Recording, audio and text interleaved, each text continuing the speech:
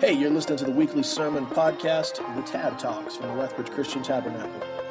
If you have any questions or if you'd like some more information on today's topic or about who we are, you're welcome to visit our website at thetab.ca. Thanks for tuning in. Grace and peace to you.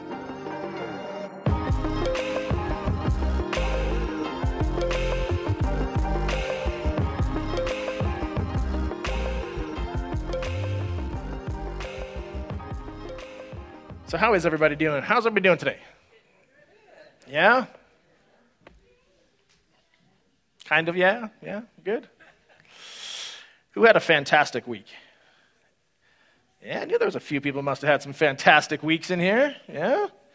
You know, who enjoyed Friday? It was crazy. It was like, the temperature. Remember, it was like plus 16 degrees, very little wind for once. It was just a beautiful day. And then you wake up, what can you do? Minus 16 or whatever it was with the wind chill. And it's like, southern Alberta. What can you do? That's so true. Wait, exactly. Wait a couple minutes. All right. If you're visiting, if you're new, if this is your first time here, welcome. I do hope that you feel welcome this morning. This is we say it all the time, it's a family gathering. We're just a family hanging out together. We do this on a weekly basis, but more than just a couple hours on a Sunday, we'd like to get together other times as well. And so I'd encourage you, make space to connect, grow together. An hour on a Sunday is fantastic. But there's a greater depth that comes when we actually begin to live in community, live in connection, and live connected to those around us, which is exactly what we've been talking about for this last few weeks. We've been talking about the story of what it looks like to truly live in community, living out the story of what Jesus challenged us. Jesus and Paul both refer to this as really the central story of our lives. You could even describe this as the heart of the new covenant. The new covenant that Jesus brought into the story of our lives here was this incredible story of love. That love defines the covenant. And Jesus said that if you boil all the laws and the prophets down into these two central statements, love the Lord your God with everything you got. And then love your neighbor as yourself. Paul went a step further and didn't put anything on the screen. I don't know. There's a scripture that's there too somewhere, Sammy. Because Paul simplified it and said, actually, for the entire law is fulfilled in keeping this one commandment, that actually you could boil all of it down, the central story, into one statement: love your neighbor as yourself. Because there's something incredibly powerful and honoring to God when we actually live out the story of loving our neighbors. So, I give this crazy homework stuff every week, and I'm curious, did anyone happen to do last week's homework? Does anybody remember there's kind of two things? One was watch a video, right? We're watching the 7th video in that series called 12 Neighbors. Anybody watch it? Okay, yeah, it's an interesting story again. Again, it's talking about starting places. So these are just, again, this video series we're using from Right Now Media is just, it's a way to get us thinking, to get us open to saying, Holy Spirit, what might you want to release in our community to meet the needs here? And there's a bunch of unique ways that different believers all around the world have found to meet tangible needs and demonstrate love for their neighbors. The second part of your homework was probably more challenging, though. I challenge you to actually connect with your actual neighbors, the actual people who are connected next to you, and I challenge you to do it. And I'm curious, did anyone take me up on the challenge and actually reach out and connect with their neighbors? 1, 2, and yeah. I know Wendy did last week too, yeah. Excellent. The rest of you, I still love you. But I'm challenging you in this season. The story of this is about changing who we are. That there's something about what Jesus did and how he described and things we find in Scripture that we can have the choice. We can be hearers of the word, or we can be doers. And the story that there's this incredible blessing as we try to live out this picture of what Jesus demonstrated. And I know it stretches us. It pushes us sometimes beyond our comfortable story of life. It pushes us beyond the routines maybe that we normally have. But I promise you, on the other side of it, there can be incredible blessing. Sometimes it's actually not about your blessing, though. I would challenge you that even more so, it might actually be more importantly about those people around you. That God might absolutely, let me rephrase that, not might, he absolutely wants to bless through you. So I challenge you. Reach out. If you didn't do it last week, try this week. Just try to make space to actually connect with your neighbor. I know it seems silly, but I promise you there's something powerful in this. Okay? We all right? I'm not beating everybody up too much, all right? We're good? I'll get into the sermon, then I'll beat you up. If you got a Bible, I invite you, we're going to read a passage that we actually started the series with. And if you want to flip to Luke chapter 10. Pretty well-known story. I'm going to read it again so we can get a good sense of this passage, get a good sense of what this story is about in context, especially to this principle that Jesus is driving home. This is what the word of the Lord says. It says, cutting partway through here, a guy corners Jesus and asks him a question, and he says, what is it? How do I get into heaven?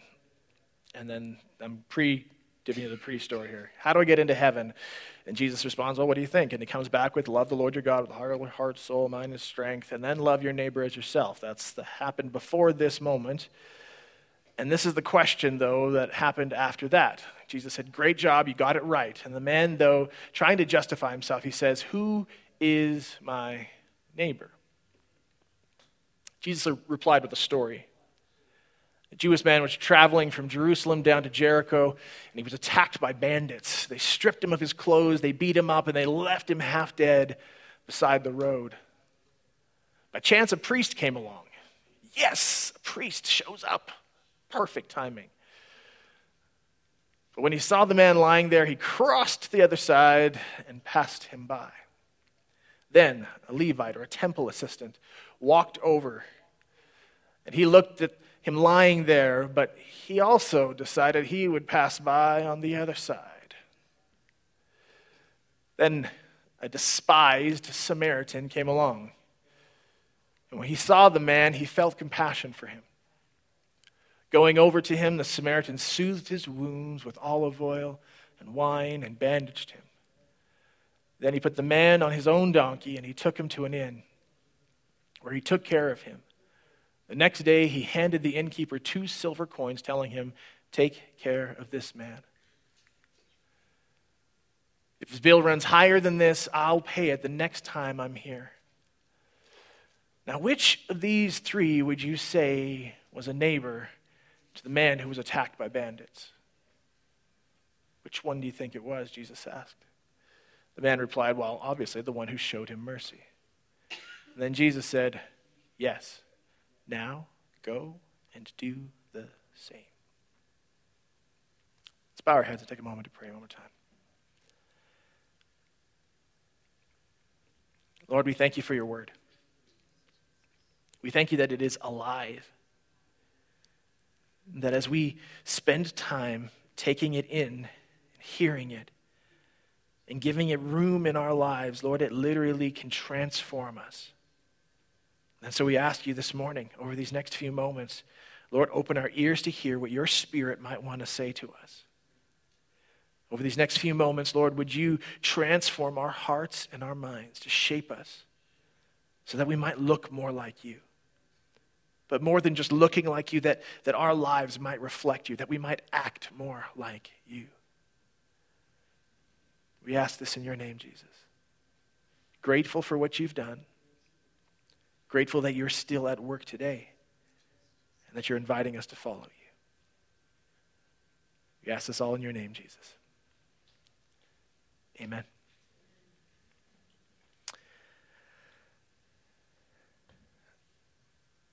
There's a statement that I've been trying to drive home through this that is critical, and I think in the story of what God wants to do in changing how we think. Because it's important to change how you think, because it actually affects how you act. Because I said cultures define kingdoms. Cultures define kingdoms. Thoughts and actions are what creates culture, though. So the question is, what do you think the culture of heaven is supposed to look like here on earth?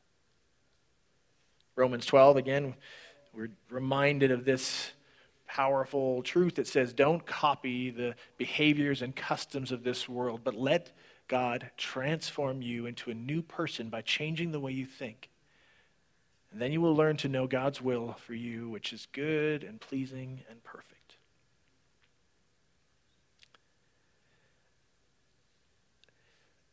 I grew up in church, right? Whole life.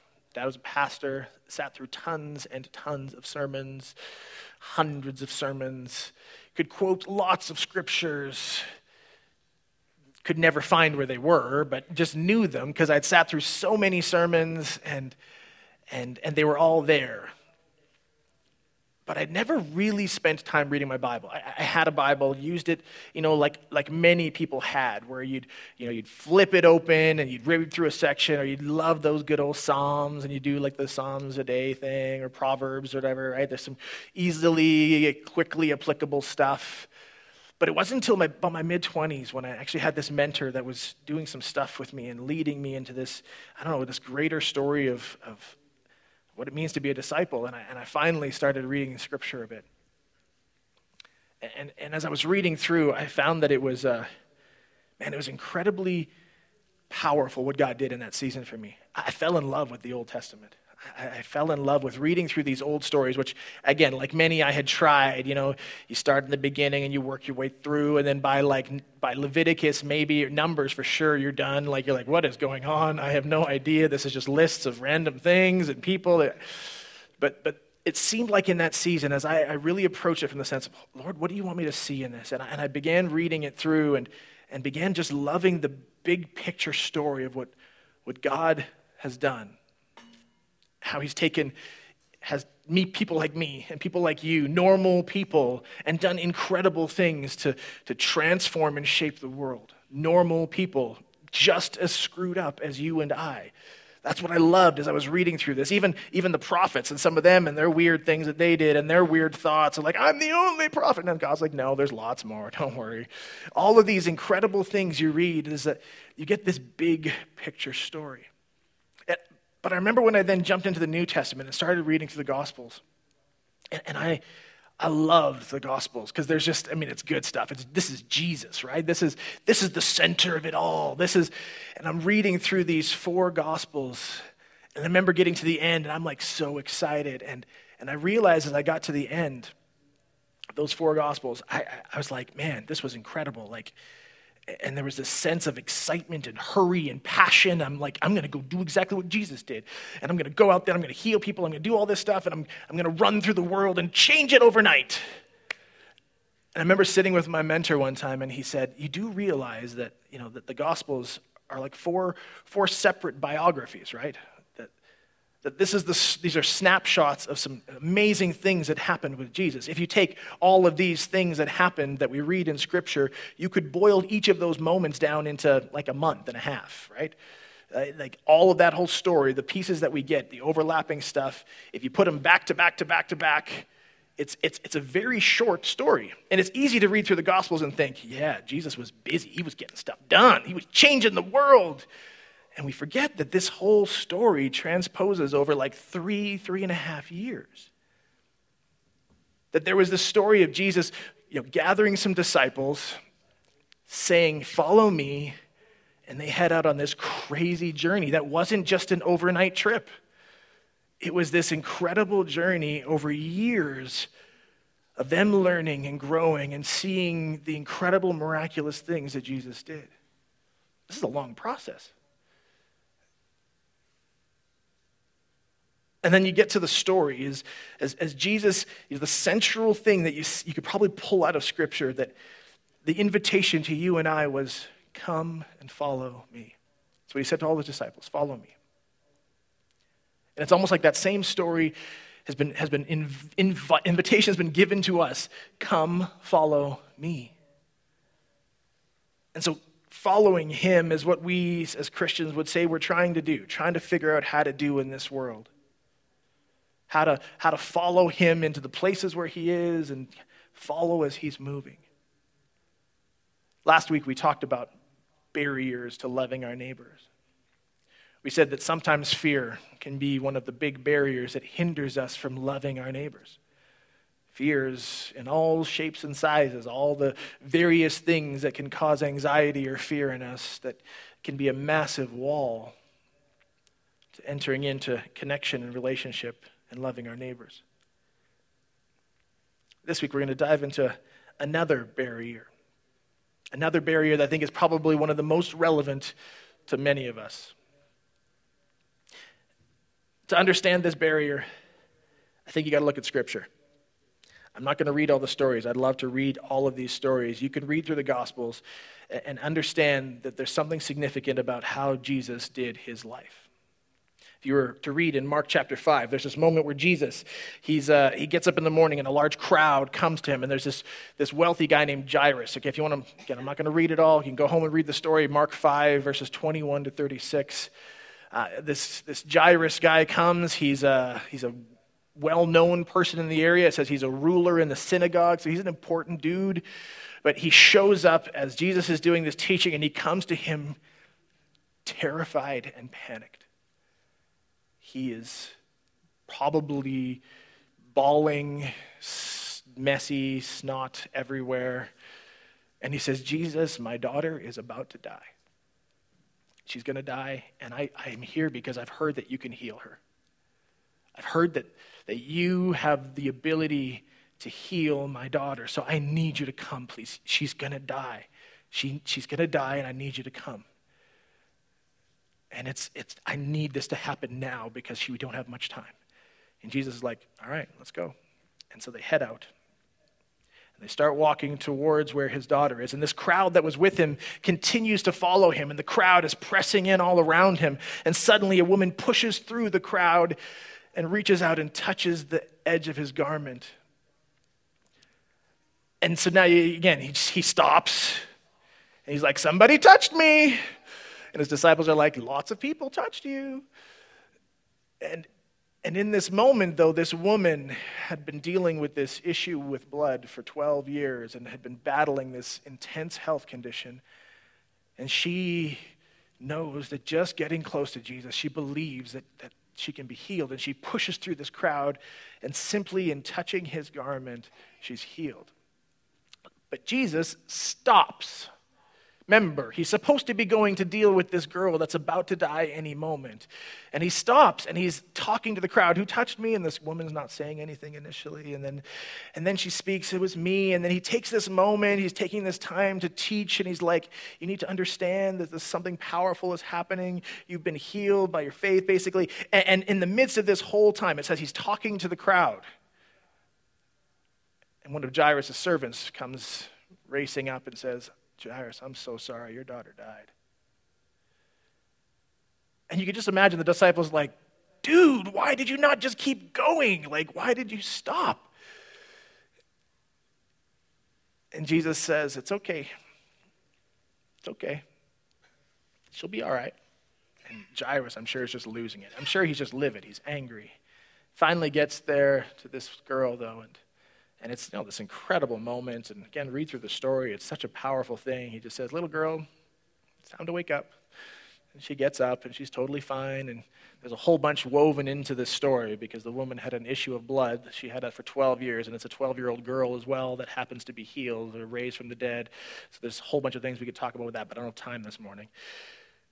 This incredible story, though, that Jesus seemed to be moving at a different pace. You could see that again, the same thing happens when Jesus is, again, somewhere doing some ministry stuff, gets word that his good buddy Lazarus. Now this, you got to understand, this is a good friend. I mean, this is Mary and Martha, right? Mary and Martha, we know them. This is their brother. This is a family that is super close to his heart. He hears that Lazarus is really sick. Same kind of situation. And like, this is a big deal. Like, he's really, really sick. Jesus stops. Says, you know what? 2 days. Let's hang out for 2 more days. We'll be fine. The disciples, I'm sure, like, Jesus, what are you doing? Like, we could probably just go now, right? Like, and Jesus is like, no, I'm doing something here. This is, and 2 days later, you know, he hears, you know, Lazarus died. And his disciples, I'm sure, are like, missed another opportunity. This is weird. Jesus heads out, though. And he gets there, and, you know, it's one of those interesting scenes, and it's a confusing one, I think, when you look at Scripture, because he gets there, this close family that he's connected to, they're just losing it, right? They're wailing, they're crying. Lazarus has been dead now for days, and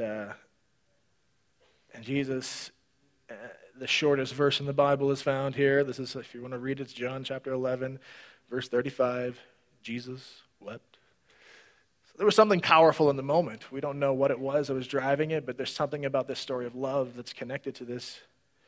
And of course, we know he raises Lazarus from the dead. Lazarus, come forth, and he gets out. Jesus, I don't know if he just maybe never had a watch, didn't understand time or something, but you'd see it again in Matthew 14. He's at a large space, gets up early in the morning, side of a hill. It's out in the middle of like kind of nowhere. He's outside of all the city, outside of all the villages, up on the side of a hill. He's standing out there, and the crowds just keep coming. They just keep coming until it says there's like 5,000 men. So that's potentially like, 10, 15,000 if you throw in the women and children. This is a massive gathering of thousands of people that have shown up there. They're out in the middle of nowhere. Jesus starts teaching in the morning. He's teaching good stuff, fantastic stuff. Teaching, preaching his brains out. And I'm sure the disciples are like, dude, this is awesome, but there's a lot of people, and there's no food out here. I'm sure they've been like, okay, Jesus, you want to wrap it up a little bit here. Wrap it up. Come on. And he just keeps teaching, and it says he gets kind of towards the end of the day, and the disciples are like, now we are in trouble. We are in trouble because it's too far for them to go to try to get food anytime soon. We got nothing here.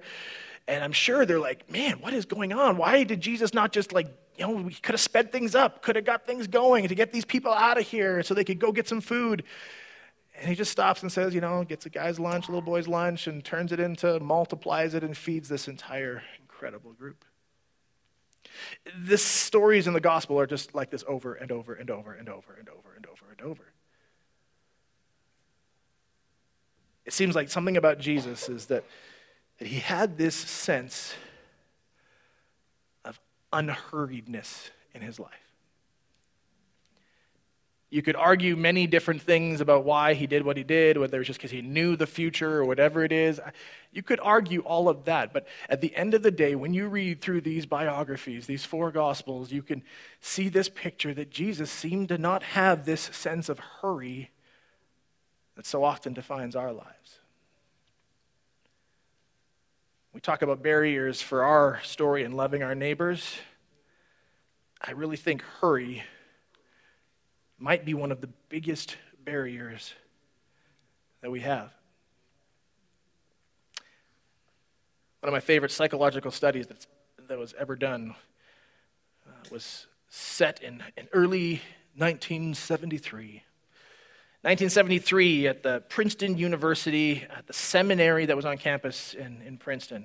So they had a seminary at this Ivy League school. So this is like, some of the best of the best, but this is a seminary again, right? These are people who are preparing to enter into ministry. They wanted to do an experiment. There was 2 behavioral scientists named John Darley and Daniel Batson. They were interested in studying some of the psychological processes of behavior, and they specifically were focusing on why do people do good things for others? That was the premise of why they built this experiment. Here's how the experiment went. They did a questionnaire with all the seminarians beforehand. And they asked them a few questions. They took them all through this thing. Again, these were people heading down the road to be priests, pastors, work in ministry. And they asked them, what drives you? Why do you want to be in ministry? And they kind of were wondering, was going to come out in which one of the two camps, more because they feel like this sense of a deep calling that's driving them, or if it was more because they have this sense that they want to participate in doing good. So more of an external thing that's driving them, they want to impact out there, or if it feels like there's this sense of the presence of God or some calling internally that's driving them to enter into ministry. And so they put them through all this questionnaire. That was the first part of the study. The heart of the study, though, was that they told all of the participants that they needed to prepare a brief talk, a small sermon on the passage that we just read about the Good Samaritan. So they asked each of these seminary students to prepare a little sermon on the Good Samaritan.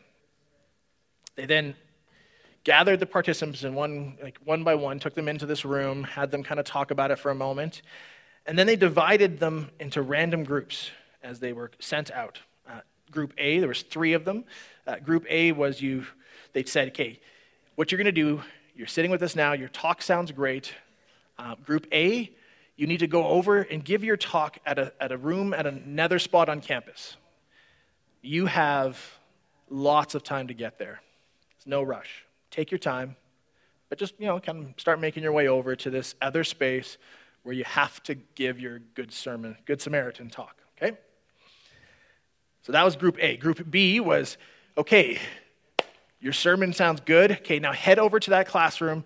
You know what? You're just going to be on time if you leave right now, okay? So if you leave just right now, you don't have to go straight there, get there as quickly as you can, but you got time. There's plenty of time for you to get to there, but you need to leave now. So there's a little bit more of a pressure. So the first one was like, man, you got tons of time. Second one was, okay, get a little bit of time, so hustle and get your butt over there, and you can get there in time to deliver it.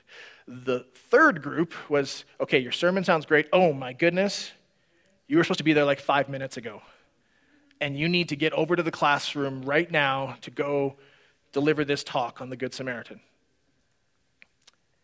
Along the way, they had staged that they'd have to go through this narrow alley. It was 4 feet across. That was the way it was set up. It was the closest way. They told them exactly the way that was fastest for them to get there. And they set it up so every one of these students had to go through this alley. In this 4-foot across alley, they put a person there who had been beaten up. The story of the Good Samaritan, basically.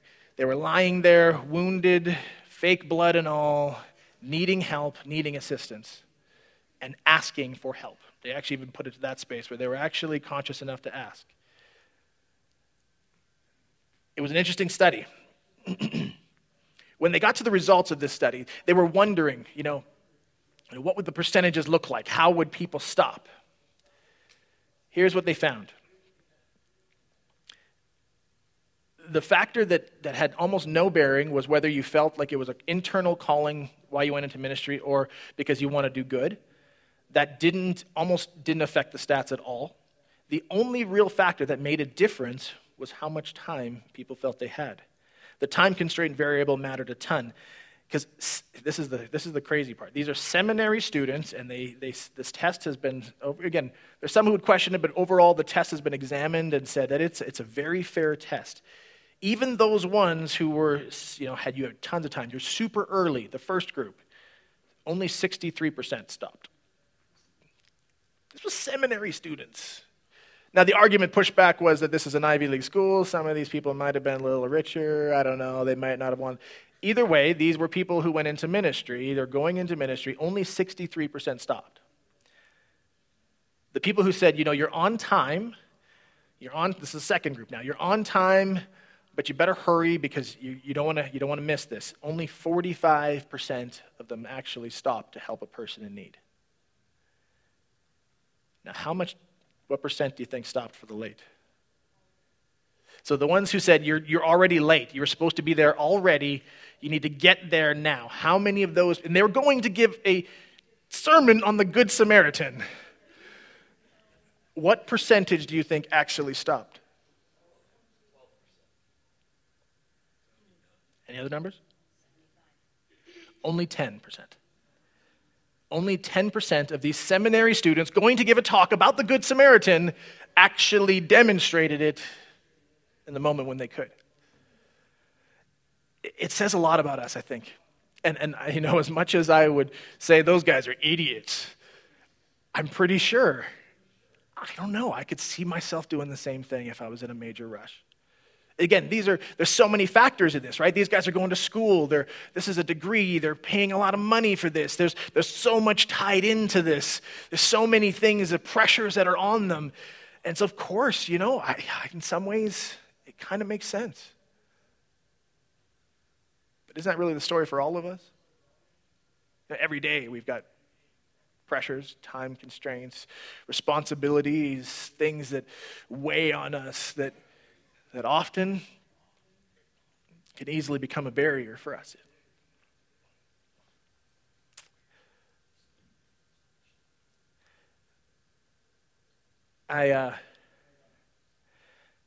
Last year, a book was released, this one.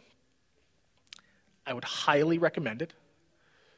If you have time, if you've got a few dollars, it's called The Ruthless Elimination of Hurry by John Mark Comer. I would highly recommend it. It's a fantastic book. It works through really the heart of this barrier for us. Because for many of us, this barrier is huge. We're busy. Our culture, our world around us tells us how we need to prioritize our lives in such a way that it drives us, presses us forward into all of the things that we have to do, instead of allowing the Spirit to actually guide us and lead us to the things that we're supposed to do. In the book, he lays out 4 challenges for us, though, and again, I cannot do it justice in this morning. We could probably do this into a sermon series by itself. But he lays out 4 fantastic foundational things.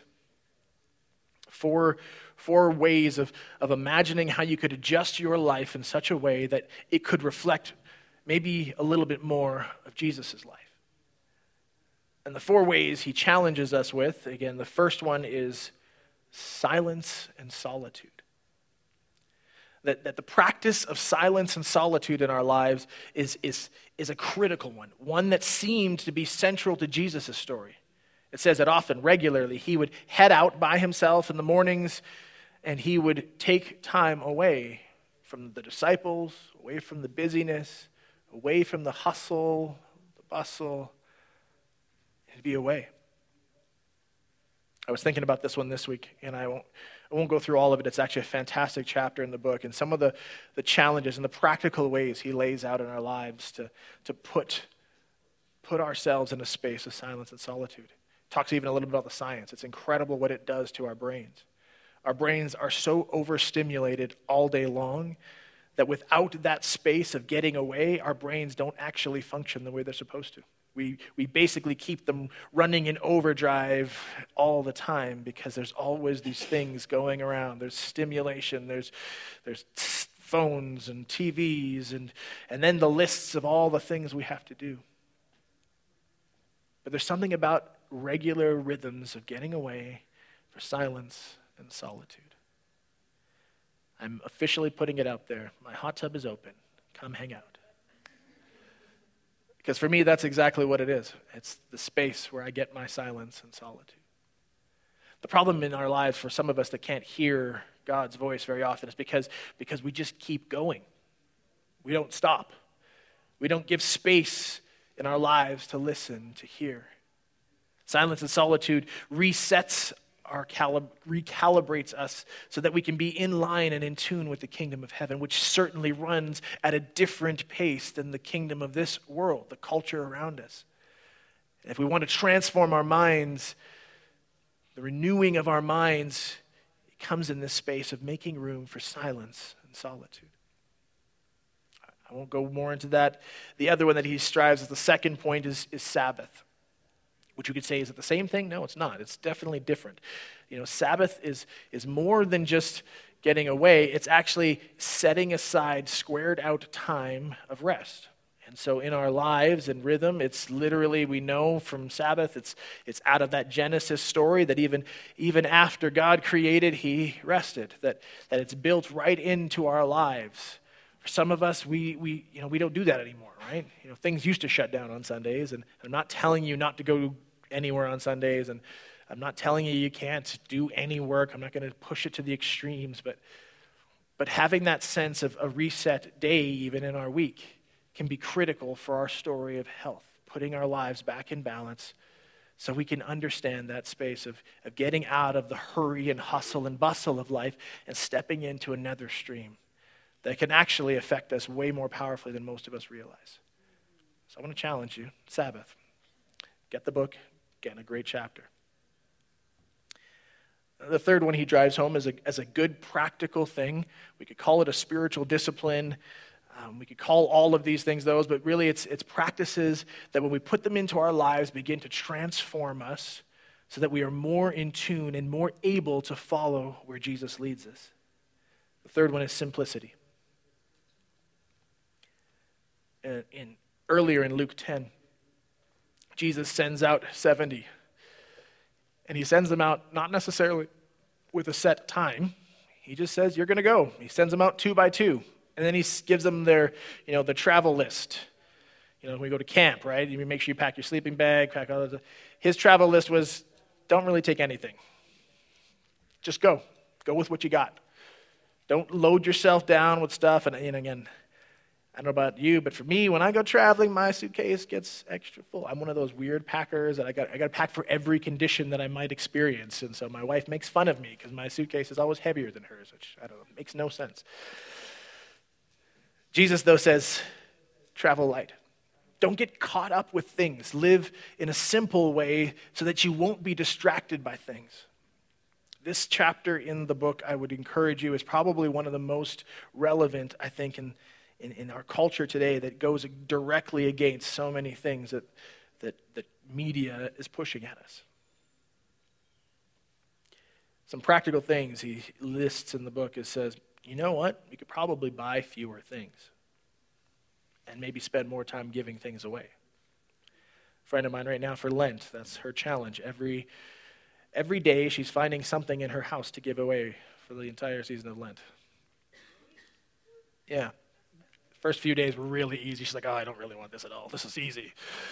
And then the few days in now, she's like, what am I going to give away? Because she's trying to clear out stuff and change some rhythms in her life. The other thing he says is, try where possible to try to live inside of a budget. Not that it's about constraint or about control, but it's about stewardship. How do we wisely steward what we have?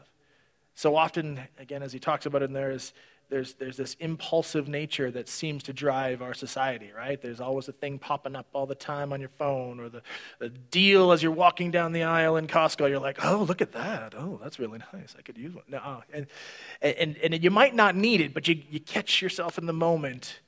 And that leads you to the thing. He says, this is one of the key things he drives home in this was, before you buy anything, ask yourself, what's the true cost of this?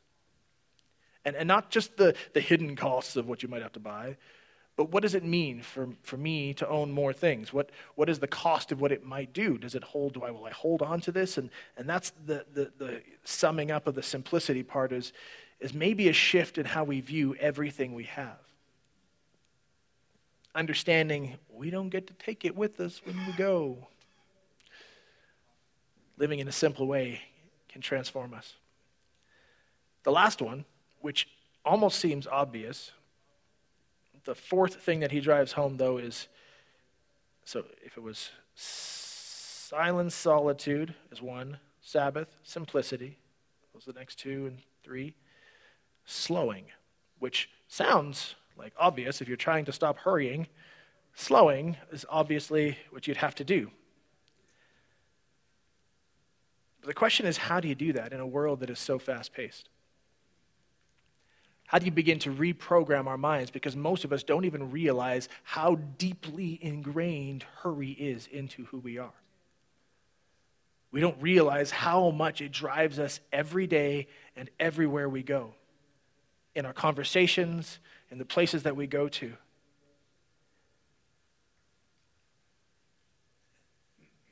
This certainly qualifies in that category of countercultural. Suggestions he leaves in the chapter, there's a pile of fantastic ones.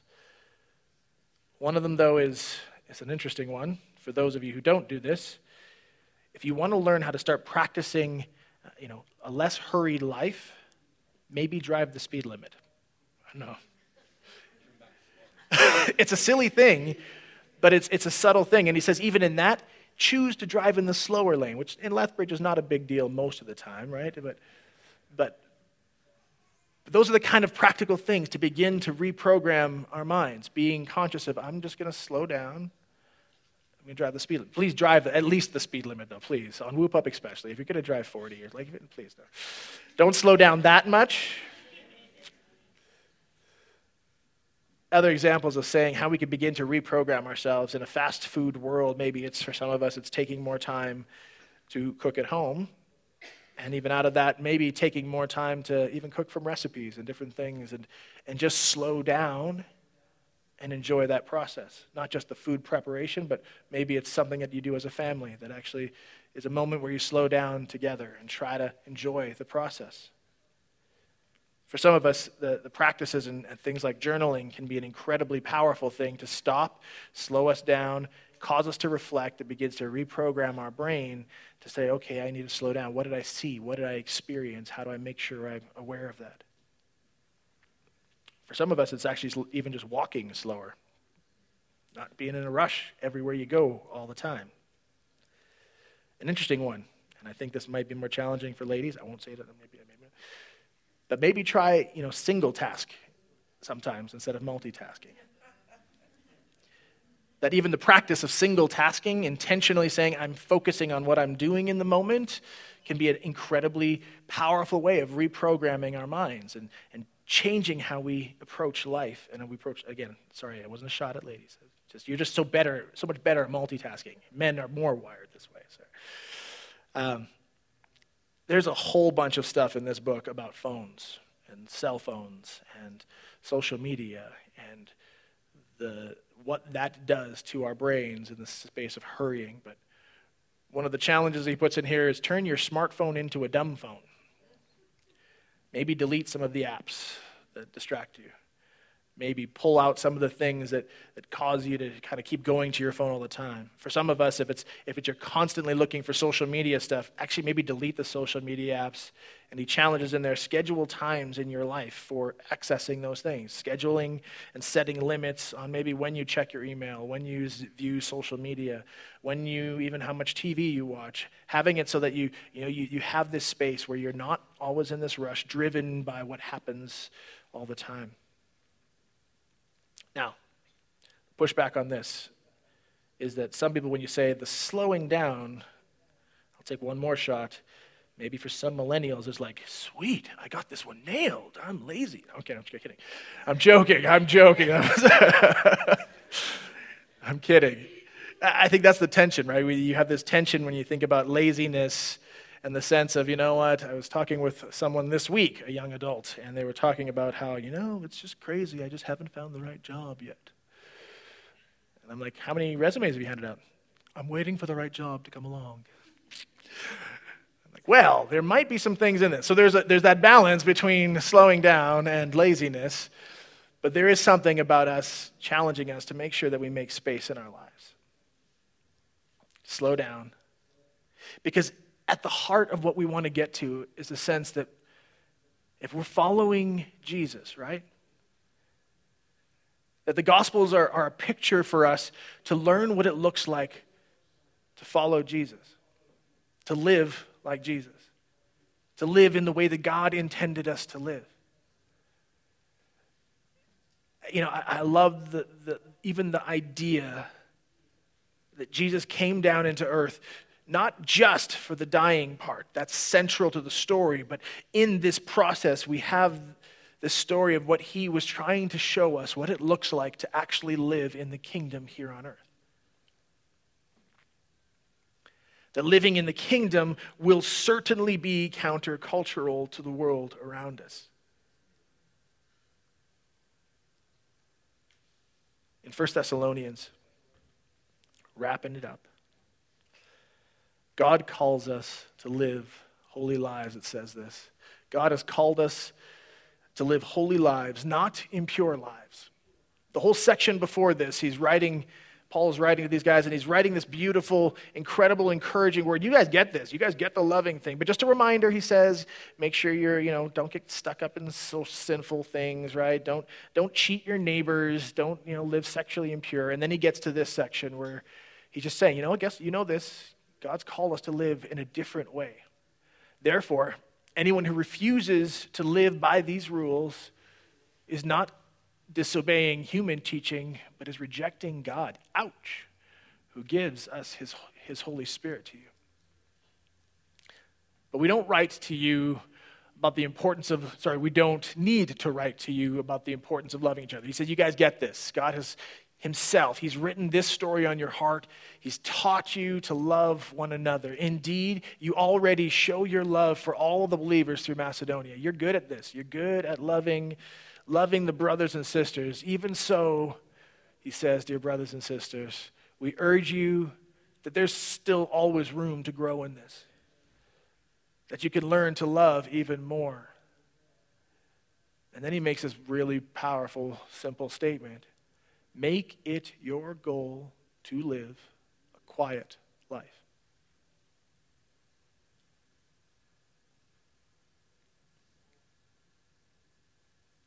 It's probably a good goal. Minding your own business and working with your hands, just as we instructed you before. And here's why. Then people who are not believers will respect the way you live.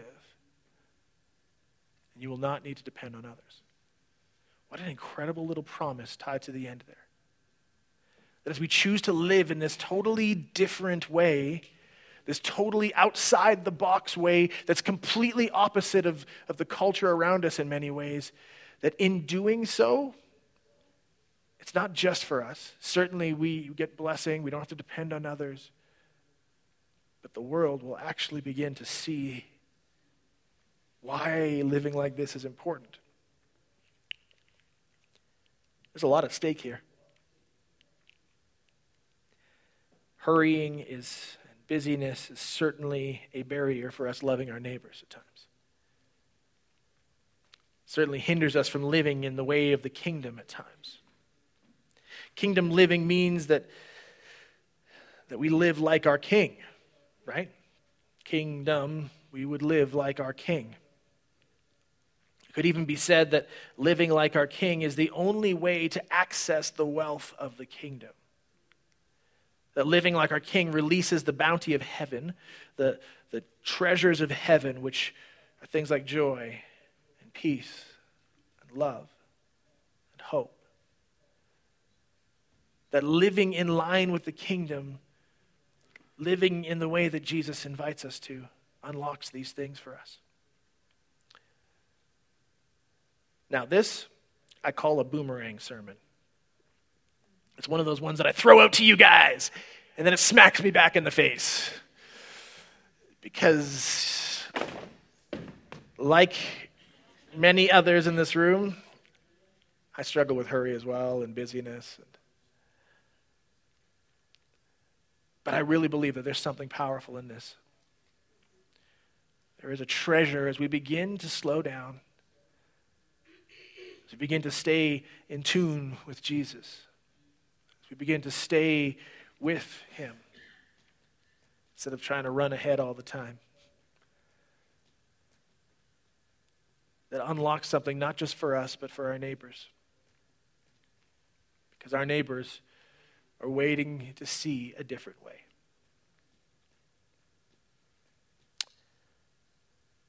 Out of those 4 practices, which one do you think is the biggest challenge for you? Is it creating silence and solitude in your life, creating a moment or time to get away, whether that's a daily routine, a habit? Is Is it the Sabbath practice? Your week is so full, you just could not imagine setting up a day where you wouldn't be doing the same thing that you're always doing. You'd be setting aside a different rhythm in your life. Maybe it's the simplicity. You got a complicated life. You got a full life. You got lots of stuff. Maybe that's a challenging one to imagine. What am I going to get rid of? I love all my stuff. Maybe it's the slowing down. Putting practical things into your life to begin to teach you to slow. In closing, for the next couple of minutes, I just want you to stop. And I want you just to listen. Listen to what the Lord might say. One of my favorite songs, I was listening to this incredible, powerful, just like God boomeranging me back, hitting me with this incredible, powerful truth. But you can just, in your own time, there's going to be a music song that plays for a few moments.